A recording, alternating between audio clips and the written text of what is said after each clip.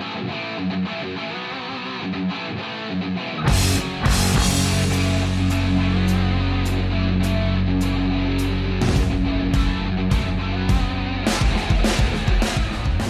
evening. Welcome to the relaunch Pirates Fan Forum here on DK Pittsburgh Sports Podcasting Network. I'm your host, Gary Morgan. With me always, co-host Jim Stamm. We're not going to spend a bunch of time patting ourselves on the back here. For some of you, this is the first time you're listening, but most of you heard the show before, a whole bunch of you anyway. I will say, we spend a lot of time talking about prospect development on this show, and the show itself is an example of that, really. I mean, 6 months ago, this show was a prospect after conversations with Dayon, and we developed it into a Pirates dedicated show that so many of you have already participated in, and we just can't wait to keep more and more of you coming in. We now got our man Eddie over here producing it, making us sound better, hopefully making us look better, because that's a tough one. Yeah, that's pretty rough. But the show's not a love fest. For those of you that are new, it's not a bash session. It's a show centered around real fans who care and want to have real discussions about baseball. And sometimes we're going to have guests on, and I don't think they're going to be like your normal everyday guest spots. I mean, I'm not going to be just picking their brains for expertise. I want their opinions to come out of them more naturally. And there's nobody better to start with than today's guest, Josh Taylor. You know him from the 93.7 The Fan, and he's a sports anchor on KDK TV2, nightly sports call on the CW, author of the 2018 Pirates Guide. I mean, the guy's done pretty much everything Pirates, and he used to be on Bucko Cast, if you remember that. Say hello, Josh. How you guys doing? Been a while. Good. And Jim, hey, say hello. Anything you want to add to that? No, listen, man, this is cool. I'm ready to get this thing going. And the good news is we're on YouTube. The bad news is we're on YouTube. So, but Josh will class that up for us today. And man, this is the first time I'm getting to meet you, man. So I'm just glad we're just going to be able to just get to know each other. And I'm curious to hear your thoughts today. Yeah, that's why absolutely, man. It's good to talk to you. Good to talk to both of you guys. Baseball is his thing, and I love listening to him talk. It's great fun. So I thought first segment's kind of short. We try to keep it around 8 to 10 minutes. So I wanted to start with something I think is pretty easy, which is coaches on the hot seat. I think they got rid of the one that was. I mean, any others that you guys can think of? I mean, we've heard a lot of people criticize Oscar Marin, but it's too early to pull the trigger on him, isn't it? I mean, yeah, thoughts on that? I thought Rick Eckstein was probably the one that everybody, if you had a Pirates coaches to depart first pool, Rick Eckstein was probably at the top. Oscar Marin was probably there too. It's harder for me to fault Oscar Marin than it is for me to fault Rick Eckstein, only because, it's hard to try to coach what's not there. It's hard to try to coach talent that's lacking. I don't think that anybody that's looking at a pitching staff with Stephen Brault in it in a part-time capacity, with Chad Kuhl in it in a part-time capacity as both a starter and then now as a reliever, with a Mitch Keller that just does not seem to put two good starts together. I don't see any pitching coach having this kind of situation, this kind of setup with a revolving door of pitchers coming in constantly throughout the course of the season saying, hey, that guy's not doing his job. It's really hard for me to fault one guy when, you're trying to make a soup with the ingredients probably not matching what you're trying to make in your cuisine. So, I think Oscar Marin probably is the next and probably in most people's minds more logical choice, but that doesn't mean it's necessarily fair based on what he has to work with. I mean, that's probably the way I look at it too, realistically. But, Jim, we've talked a lot too about Oscar Marin. At some point, don't you have to make somebody better? I mean, at some point, don't you want somebody to make dumplings out of chicken scratch? You would like to see that. I mean, we see it in little spurts with guys, right? And then it seems like they go back to some of their old habits, and it's been a bumpy road. I agree with Josh in the sense of it's so hard when you're in this stage of a rebuild, and you're asking coaches to work with a lot of guys that just probably aren't up to snuff. as far as being major league material. But you can point to certain guys and certain players and say, okay, we're not seeing it there. And we would hope that you would. And unfortunately, Marine's going to be attached to the hip with Mitch Keller, I think. I don't see any way around it. And that is the one that, boy, if he doesn't get that straightened out, and right now my confidence on a daily basis is lessening there, I think we're going to be having this conversation again. I mean, we're going to touch on the pitching staff a little bit more as we keep moving forward, but something I kind of wanted to throw out to everybody is maybe it's not about moving on from Marin. I think it's probably early. But what about getting a traditional assistant back in here? They haven't had one since Benedict left. I know they have Justin Message, but he's a bullpen coach too, which means he's not there like with the starters the same way he is with the relievers. Maybe they need another voice in the room. I always hate putting my entire bet on one square. If I played craps, I think I'd bet even or odd. It's like betting red or black in roulette. But to your point, I mean, previously Oscar Marin was that guy in that assistant role before he kind of got moved into the bigger role. So that's another thing to keep in mind. And I don't think you're wrong about that. I think it's also one of those things where if you're Ben Cherington, you're probably trying to find that one guy that fits with the younger pitchers that are coming up, because previously Oscar Marin was that guy who fit in with the younger pitchers that were coming up at a previous time. So, yeah, if you're looking to go by that formula, like a lot of GMs and a lot of executives tend to do, then there's probably a candidate or two out there that would be fair. In my personal estimation, the thing that we've seen the most throughout the years with organizations that have totally overhauled not only just one area of the game, but entire organizations as a whole, I think the one thing we found is that they've told pitchers, hey, find the one thing that you do well and do that thing over and over again and do that thing more often than everything else. And we're talking back to John Schuerholz, 30 years ago in Atlanta? Yeah. He got to Atlanta and told some of the pitchers, what's your best pitch? Oh, it's this one. All right, we'll throw that one more often. Sometimes it was a small adjustment like that. And over the whole, we've seen that we've seen it with Atlanta. We saw it with Houston, within the last decade or so. We've seen those organizations that have had that success, especially overhauling talent, saying, hey, find the one thing you do well and improve upon it. They need to find a coach that's able to identify that one thing and help them move in that direction. Now, as I say that, there are some guys on this pitching staff that haven't identified that one thing. So that becomes an issue. That's a problem. And maybe that's where that second coach comes in. And I'm glad you mentioned Jim Benedict, because I hear people with this whole, for some odd reason, people in this town, and it's not just Pirate fans. I think it's Pittsburgh in general. We love to make dichotomies of this guy versus this guy. We do it with Sidney Crosby versus Evgeny Malkin. We've done it with Ben Roethlisberger versus Antonio Brown. Granted, that tended to manifest itself, but that's beside the point.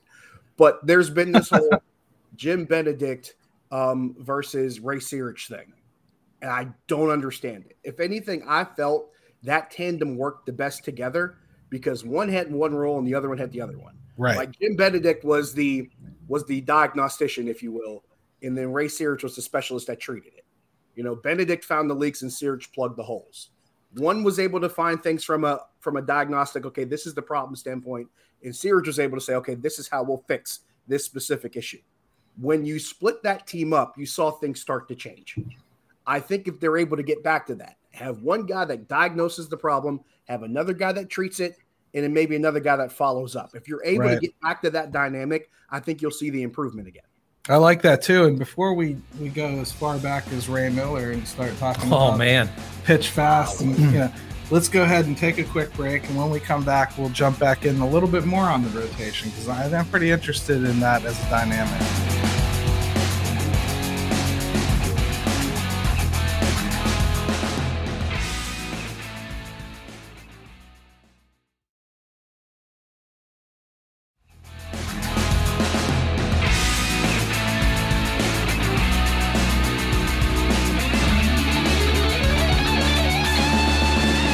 All right, welcome back to the Pirates Fan Forum here on DK Pittsburgh Sports Podcasting Network. Again, we're joined by Josh Taylor and Jim Stamm, who I'm going to get a little more involved this time.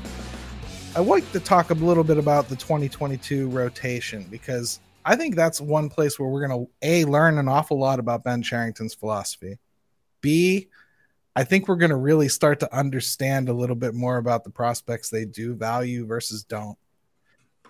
Because it's really easy to toss out there that you want to go get 2 or 3 veterans to make this team a lot better next year. I don't think you could even argue that that would make it a lot better next year. But Jim, there's about 11 guys that have a true stake claim possibility at being in this rotation next year. How do you make the determination between developing prospects and not stalling them out versus instantaneous making the team a little bit better? Yeah, it's tough because you look at next year and like you said, there's more than a handful of guys that they could consider for this starting rotation. So that can be a good problem, or it's a problem that you've got too many guys and you don't know who to pick from. And it's going to have to be performance based at some point. They're in a position where you've got guys like Will Crow, I think, that they're not sure about yet, that they're trying to let him kind of develop and learn on the fly. You're obviously are we going to be having the Steven Brault conversation again? They're trying Chad Kuhl in the bullpen now. And maybe that's where he's going to be if he's even here. So I think you can pencil in a guy like Bryce Wilson right now. And then after that, there's a lot of, I mean, to me, and Josh, I'll toss it over to you after this, but I look at the rotation. Bryce Wilson's a lock to me. He should be. He's performed well since they picked him up. He's arguably got more experience than almost everybody else that they have, which is frightening. Yeah, that's hard to believe, but you're right. But he has to play. I see no earthly way that Mitch Keller doesn't. He's going to learn nothing in AAA next year. I see him getting a half season, almost regardless of what else they do. Unless he bombs in spring training. And I mean, bombs where they can't even foresee a path to putting him in the rotation. It would have to be pretty epic. Yeah. It really would. But you have Steven Brault. If he's here, he's a lock. I don't want to see JT Brubaker not go back out to start. I think he got dead arm this year because he maxed out his innings. So I'm not ready to flush him. But if you bring in 2 veterans, at least one of those 4 isn't going to pitch. Now, this year we saw them use 1,015 pitchers. But, Josh, next year, if we use that many pitchers again, they've found no answers. Let's be honest. I think that's fair. I think you hear the old proverb, he who chases 2 rabbits catches none. And they've had to chase quite a few during the course of this series. If I'm looking at my numbers here, I think 34 different people have pitched at least, to a batter in this season. That's insane. That's incredible. That's absolutely insane. And now, granted, a few of those guys are position players like John Nagowski, Wilmer Defoe. Those guys have pitched RIP. Right, exactly.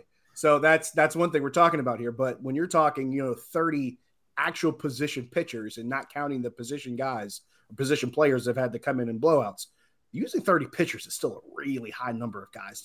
It's crazy. Now, they said they wanted to do that in the first place. So I can give them full transparency at least. I can give them it was a plan. If that's the plan next year, it doesn't matter. Yeah, have 11 starters because you're going to use them if that's the way you're going to handle them again. But if they're going to let them actually pitch a little more, 5-6 innings, they're going to have to make some pretty tough decisions. Max Kranick's a guy that's going to stall if they go and get a couple veterans.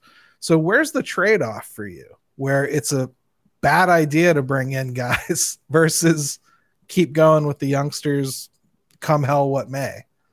Here's what's weird about the situation, because I am one of those people that in a normal situation, you're going to bring in a veteran or 2. If for no other reason, he's probably a reclamation project. He's probably a guy that's trying to find a gig along the Tyler Anderson type of situation, and Trevor Cahill for that matter. They're trying to get that gig, and maybe it leads to something else, and that's what the main purpose is. You hope it's a win-win at best. But here's the thing. I'm glad you guys brought up Bryce Wilson, because as much as I am about giving the younger guys experience, Bryce Wilson has, 4 seasons of big league experience here and there, having pitched in Hearts, Atlanta. yeah. And Back and forth 37 times. Right. And he's pitched in the playoffs. This is a guy who pitched in a playoff game last year. Right. Beat the Dodgers. In a huge spot. Right. In a big spot. He beats the Dodgers in a playoff game. So it's not like, he's some run-of-the-mill guy. He's a younger guy who already has experience. Those are 2 things you can't find all the time when you're in the Pirates position, and they got 2 in 1 shot right there. Yeah, it's the first baseball trade they made. Right. Under this management group. And I thought that it was one of those things where, they were trying to address the present while also addressing the future. And I actually liked that move in retrospect. A couple other guys I look at going into next season, I'm taking a really good look at Dylan Peters. I'm taking a really good look at a Miguel Yajure, because that's another one who actually has a small bit of major league experience, 23 years old. You wonder if he can find it and that machine can click back on again, and maybe he starts to show that development to where you're ready to throw him out there to see if he sinks or swims. That's another name I'm looking at. So to add to that, I don't know if he's a part of that 11 guys we're talking about. He is. But yeah, we're talking about nearly a dozen names. He's definitely one that floats out with me. To me, he's already here if he didn't get hurt this year. So. That's true, and I agree with that. Now, at the same time, you mentioned Stephen Brault, you mentioned Mitch Keller.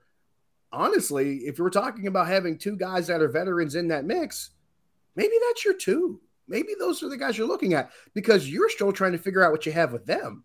So yeah, right. in terms of bringing in 2 veterans to maybe figure out what they have left in the tank, you're kind of trying to figure out what 2 guys you have in-house, what they have in the tank in Keller and Brault. Now, I'm one of those people, and I'll probably get killed by the more traditional numbers group that looks at this. But I tell people all the time, what you see from Mitch Keller is probably not what you would see ceteris paribus if all things are equal. This is a guy whose ERA is almost 2 points higher than his FIP. So you have to, and those some people, they're not going to be able to associate that. It's not going to stand out to them. They're going to be like, oh, FIP doesn't matter. And I'm like, okay, just go talk to a bunch of other organizations and make the same case. But bringing it all back together here, when you're trying to assemble this group and trying to figure out which guy fits, this is one of the few times where I'm saying, you know what, acquiring a veteran starter probably doesn't matter, because you got a couple guys in your own camp that are veteran starters that have been around for a few years. And if you're Stephen Brault, you're going to make about as much as they'd pay a veteran pitcher to come in here anyway. So why not figure out what you have with the group that you got? Now, if you have one of those rare occasions where you have a guy that wants to come here, really wants to have that opportunity, if you're looking for one guy maybe from the outside, one I'd entertain. But I think anything more than 2 might be asking for trouble. Yeah, I think that's where I'm falling, Jim, is I don't think you can go out and try to remake this rotation. Like, I don't think you can go out and buy a couple veterans right now. Realistically, like JT Brubaker's not a guy that can afford to go back to AAA. He's going to be 29 next year. We're going into his 2nd year of Major League Baseball next year, realistically. I mean, I guess you can count 2020. But what do you do with him? You don't want to force him out, but it depends. If you think now is super important, then yeah, I guess you do. Yeah, you look at the position they're going to be in next year, and trying to get anybody to come in here that is worth a darn, and having to financially commit to them at this point. And I know fans don't want to hear that. Is that prudent right now? My answer to that is no. It's just a tiny bit too early for that. I think next year's going to be rough again. I know everyone wants to talk about timelines and whatnot, but I think we're going to be struggling to find a lot of positives next year. The record may improve a little bit, but they're going to have to just make do. I mean, maybe you get a Tyler Anderson back. I don't know how has he done. Do either of you know how he's done? Well, so he's been okay in Seattle. He's been okay. So he may have priced himself back out of coming back to Pittsburgh next year. But that doesn't mean you can't find another guy. And I'll be blunt. The money means nothing to me right now. I'm not saying that they shouldn't, because it's a bad business move. There's no money they can spend that's a bad business move when their payroll's as low as it is. Right. To me, it's if you want to give yourself a little bit of steadiness, you want to give yourself a little bit of a shot that you're doing a little more than hoping for the prospect to turn out. You have to have an insurance policy or two. Maybe that is Stephen Brault. Maybe that is Bryce Wilson. Maybe that is enough.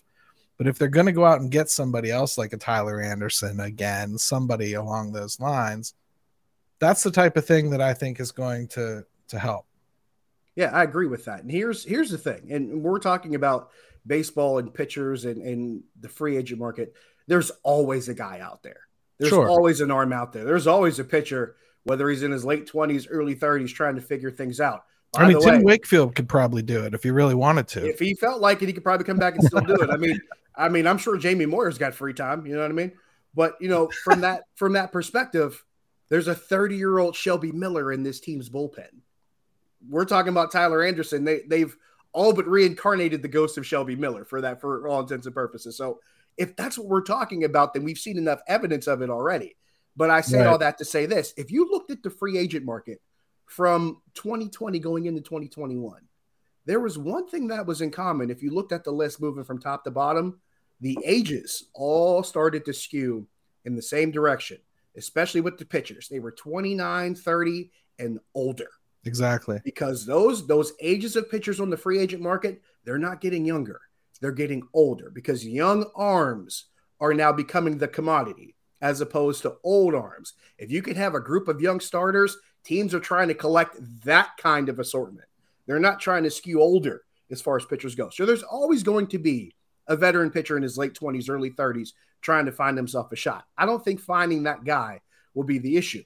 The Pirates have bigger issues. They got a whole slew of guys between, the 4A guys, if you will, that are back and forth between AAA and the majors. The AAA guys, some guys in AA.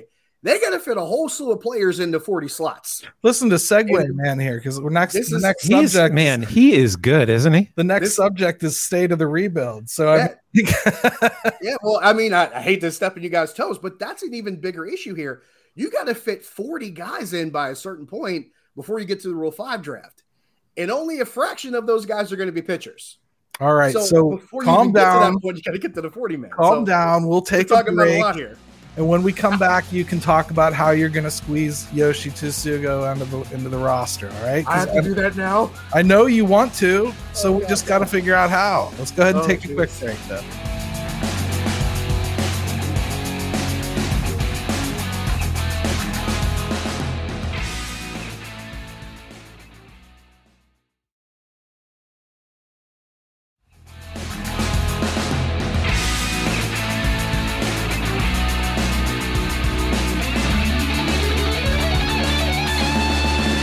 All right, and welcome back to Pirates Fan Forum here on DK Pittsburgh Sports Podcasting Network.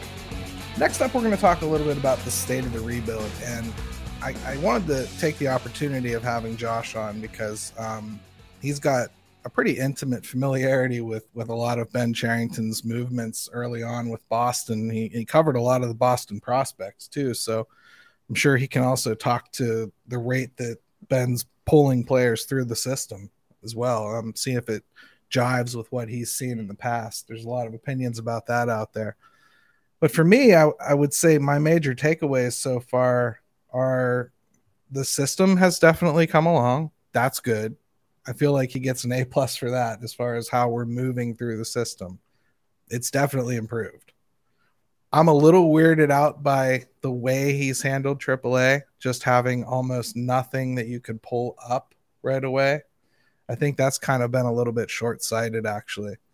And I understand that's kind of the way baseball's trending. I don't necessarily care for it.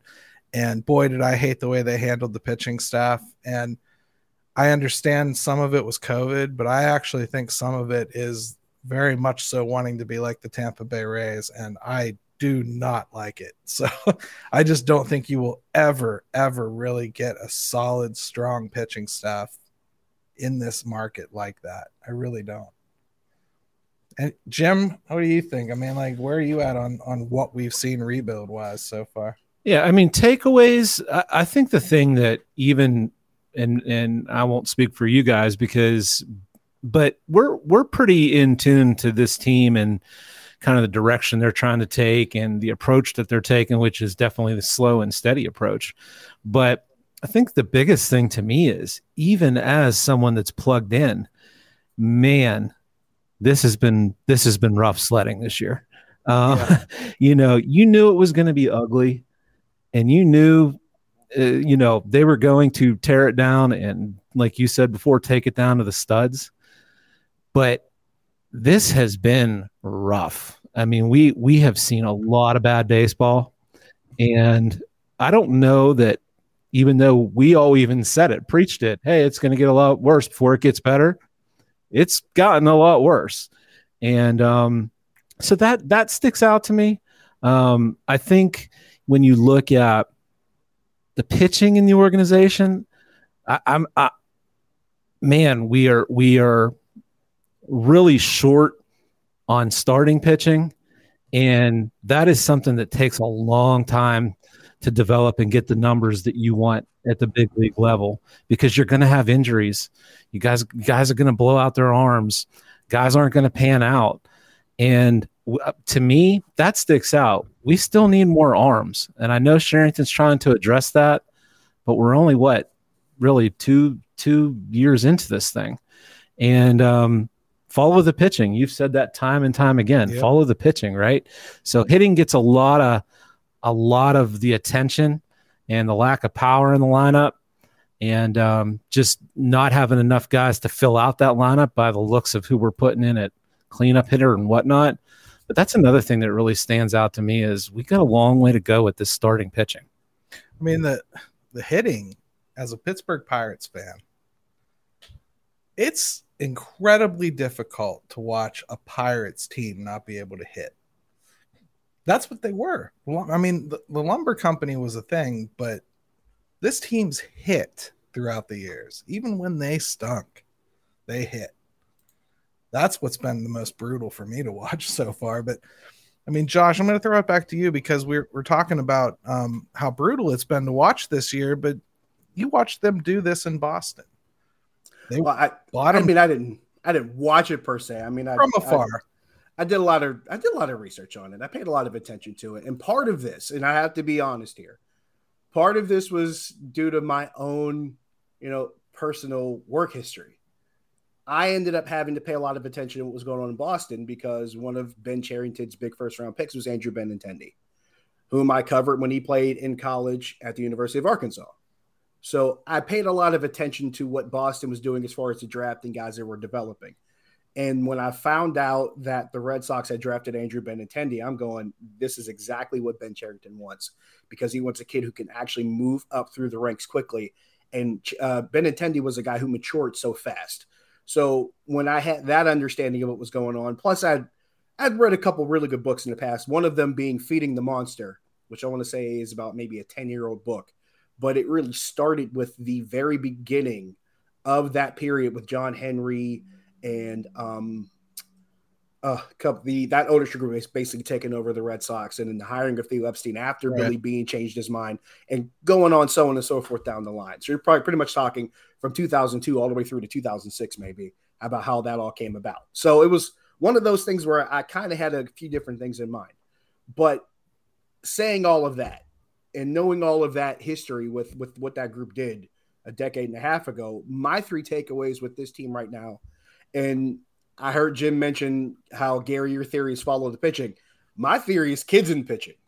That's how a lot of, and this is not just Boston. This is the teams that are successful in baseball right now have all had this. They've all had the same two components, kids in pitching. By kids, I mean guys they've developed through the system that became part of their major league team after developing their minor league system. And the second thing is pitching, whether it's homegrown or acquired through trades or through free agency or otherwise.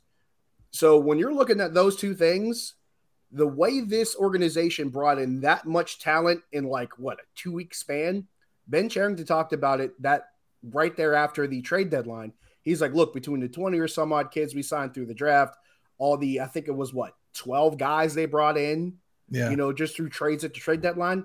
He said they brought in 30, 35 players in the span of a week.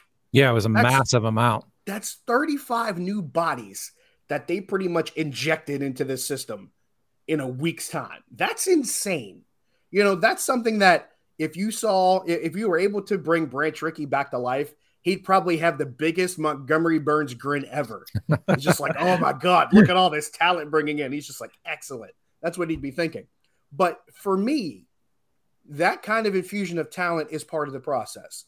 So now you've brought you brought this big group of kids in because let's be fair about this. Ben Cherington, this is his first full draft class. He was supposed to have it last year. That fell apart. So he had 5 rounds to pick from? Yep. This time he has a full draft class to use. And that actually is to his advantage now. But the fact that they're willing to bring in all this talent to reload everything is something I take away from, and that's a big positive. However, the pitching side of it, I'm with you guys. Where is it? Have we found exactly what we can, maybe tether some hope to and see it grow above maybe Altoona? Nope. Above that, is it maybe Miguel Yajure? Is he one of the few guys that you feel promising about that's in that group? Because other than that, you're looking at Altoona, you're looking at Greensboro. That's where your hope is really attached to. And that's what we're talking 2-3 years off. And we already know this fan base can't wait that long. I was just going to say that. Not, whether they need to or not, whether they're going to get what they want. And I keep telling people, you're not going to get what you want. So either you wait or you sit there and lose your mind because you're not going to get it the way you want it. It's going to take time. That sounds like a good pirate slogan. You're not going to get what you want. You're not going to get what you want. Maybe for season ticket plans. It sounds like something a new dad says too before he's experienced his kid begging for stuff. I heard that quite a bit from my dad being the youngest of 4. So maybe there's a little childhood trauma tied up in there. But that's my second takeaway. It's like, where's the pitching now and how far away is it from really manifesting itself? Well, let me ask you something about that point, because are you at all concerned that the pitching is going to lag behind the hitting so that this window will never line up? That's been my concern. That's been really a symptom of this organization for the last decade and a half or so. Because if you really want to look back, there were times when they had hitting and didn't have pitching. And there were times when they had pitching and didn't really have a lot of offense.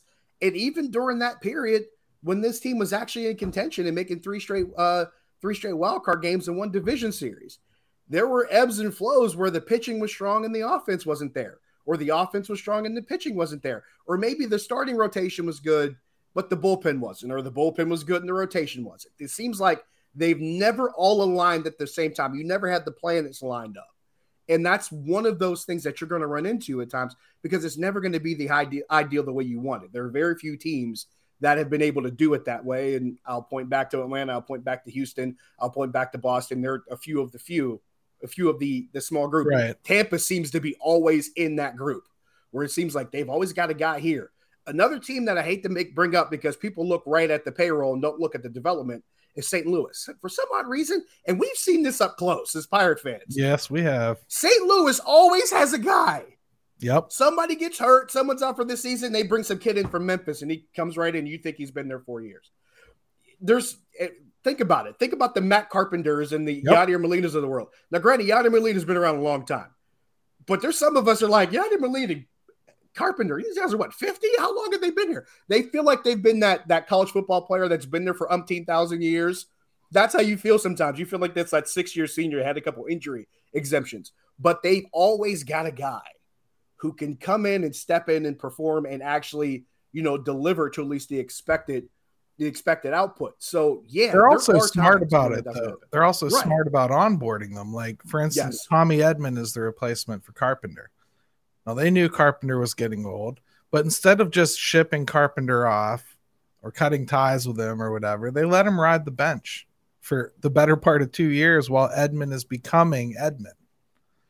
So they don't just bring him up and expect him to make it and, let's get rid of that payroll as quick as we can. They hold on to him. And maybe that's because nobody wanted that payroll. But at the same time, that age comes wisdom. And it comes with a little bit less pressure for those rookies. And it's just a never-ending chain that they create in St. Louis. And they may not develop everything that they bring to the table, but once they do, they hold on to it. And Carpenter was one of those guys. When Matt Carpenter first came up, he wasn't a household name immediately. And Matt Carpenter played 4 or 5 different positions until they finally found. But here's the thing: when he started to hit more consistently, they found a place for him. And that place even changed from time to time. And that's one of those things I kind of point out to people. I'm going, you're looking at what they're spending, but you're not looking at what they're doing. Yeah, right. You're not looking at, how these guys became who they were. I tell people all the time, I'm like, Roberto Clemente was born Roberto Clemente, but he wasn't Roberto Clemente, star baseball player until after, first of all, the Pirates found him in the Rule 5 draft and kind of snuck him away from Brooklyn because they were kind of stashing him in the minor leagues, hoping to use him later on.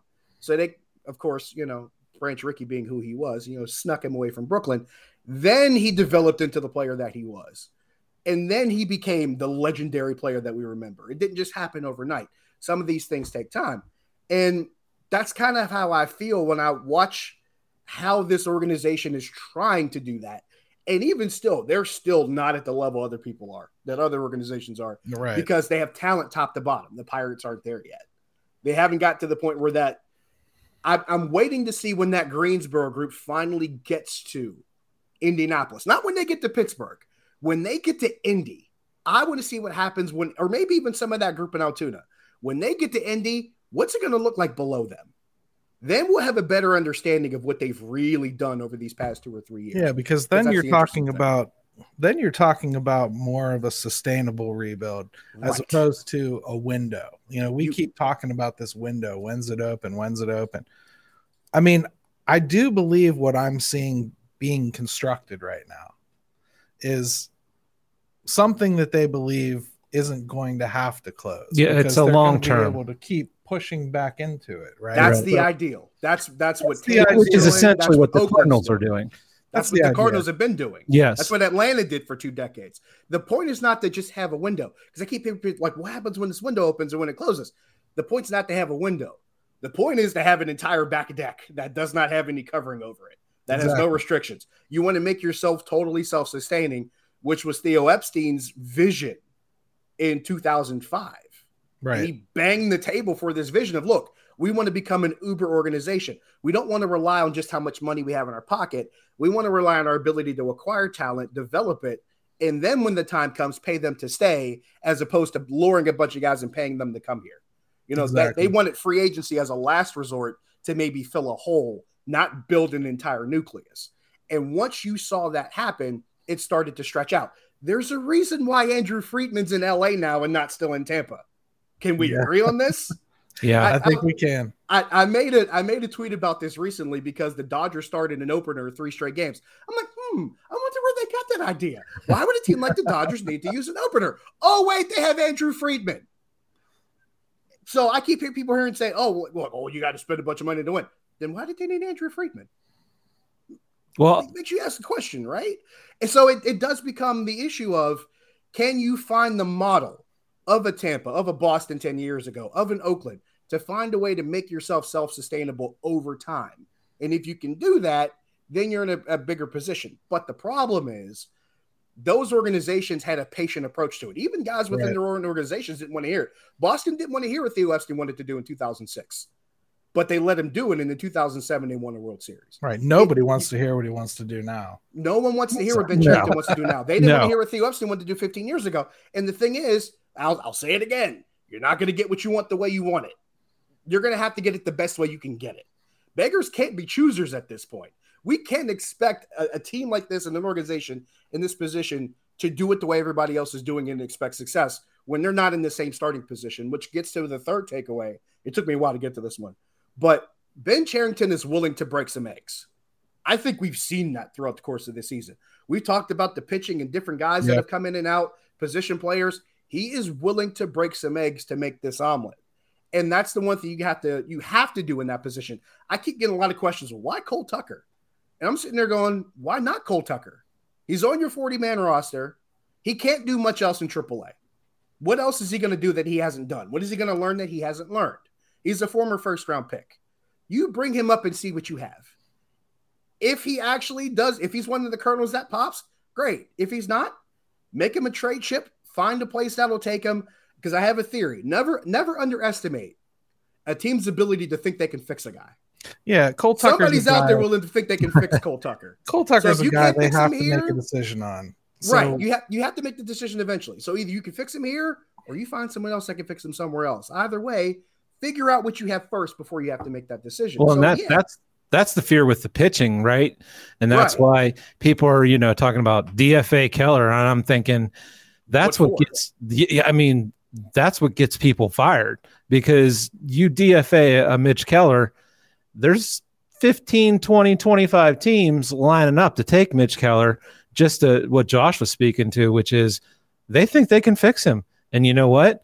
Sometimes it happens, and you don't want to be the team that lets a guy like that go. Yeah, or you don't give Max Kranick a chance, and somebody wants that 97-mile-an-hour fastball and good breaking stuff, and they're willing to take the time to teach him. Mm-hmm. And it's bad enough this is the organization that traded Garrett Cole. Yeah. They've already got that stigma hanging over him. Now, granted, it wasn't Ben Cherington. He wasn't here yet. But I think he traded him too. And this is also the organization that, a decade before that traded for Matt Morris. No, but you've watched this team long enough. Garrett Cole wasn't going to stay here. I don't care.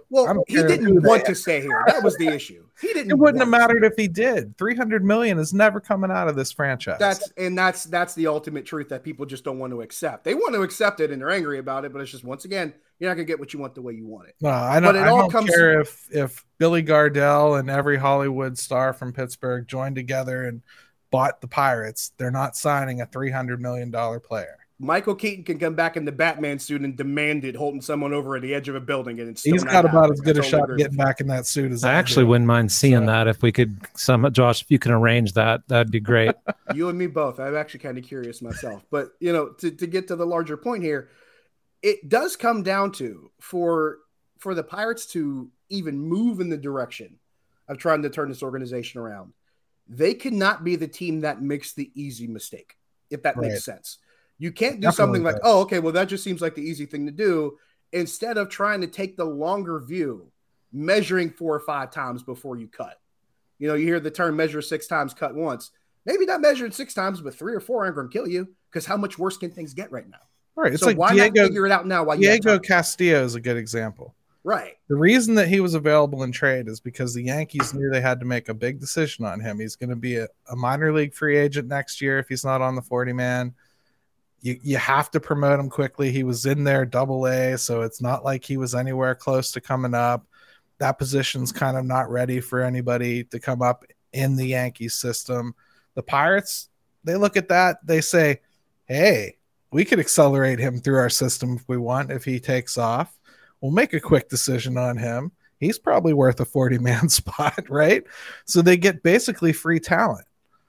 And I think that's the kind of things that I like that Ben Cherington's doing. I would like to see a little bit more competent bullpen help brought in, something to make the team just feel a little bit more like they're making progress on paper, because I do think next year, everything we said taken into account, I don't think they'll be good next year, but I think next year starts to look fun. Because I think a lot of the guys that are in the curve right now will be in the Indians next year, and then they'll be up here at some point towards the end of the year, or we're thinking about them because they're on the doorstep. Right now, there's no one on the doorstep. There's Marcano. He hasn't worked out yet. There's Yajure. He was injured most of the year. There's Contreras. He's been injured for a decent stretch. There's Cruz. He's been injured. There's Swaggerty. Injured. That's another thing. There's been a really ridiculous rash of injuries just with the minor league players alone. I remember when I don't think it was 2 years ago, it might have been 3 seasons ago, where it just seems like every arm within earshot was hurt. Like they just had this merry-go-round of injured pitchers. You turned around, okay, bring this guy up. And that guy got hurt. And this guy got hurt. The rotation was a large issue. Yeah. This year they've done a good job of not getting injured. Truthfully, but they're also not pitching them. It's been an issue around baseball too, truthfully. But hey, guys, great first episode. Super, super stoked about how it went and everything. I really enjoyed the conversation. And Josh, thank you so much for joining us. Why don't you give yourself a quick plug, let people know where they can catch you yapping about sports? Where do I start? Okay, first things first. Weekends, KDK TV, or online at CBSN Pittsburgh. As far as radio goes, usually on Sunday mornings, 93.7 The Fan. Also, Sunday Morning Ground Podcast, myself and Greg Finley. And then on social media, Josh Taylor HD. That's Facebook, that's Twitter, that's Instagram. More often than not, you're probably going to find me on Twitter the most. So there's that too. And yeah, we'll limit it to that for now, because if I find any other resources, I might be talking all night. So we'll limit it to that for the time being. Jim, he's our contemporary, and here's this guy using Instagram. Right. I haven't done it yet. I got to get with the program. I'm kind of. I'll be honest. Mine is mostly food, pictures of my dog, and pictures of the kid. So that's pretty much it. There's not a lot of sports related content on my Instagram page. And Jim and I, we don't have to read our Twitter handles, really. They're right down below if you're watching this on YouTube, but I think we probably will anyway for our podcast listeners. Production value, baby. You can always catch me on Twitter at GaryMO2007 or Jim at.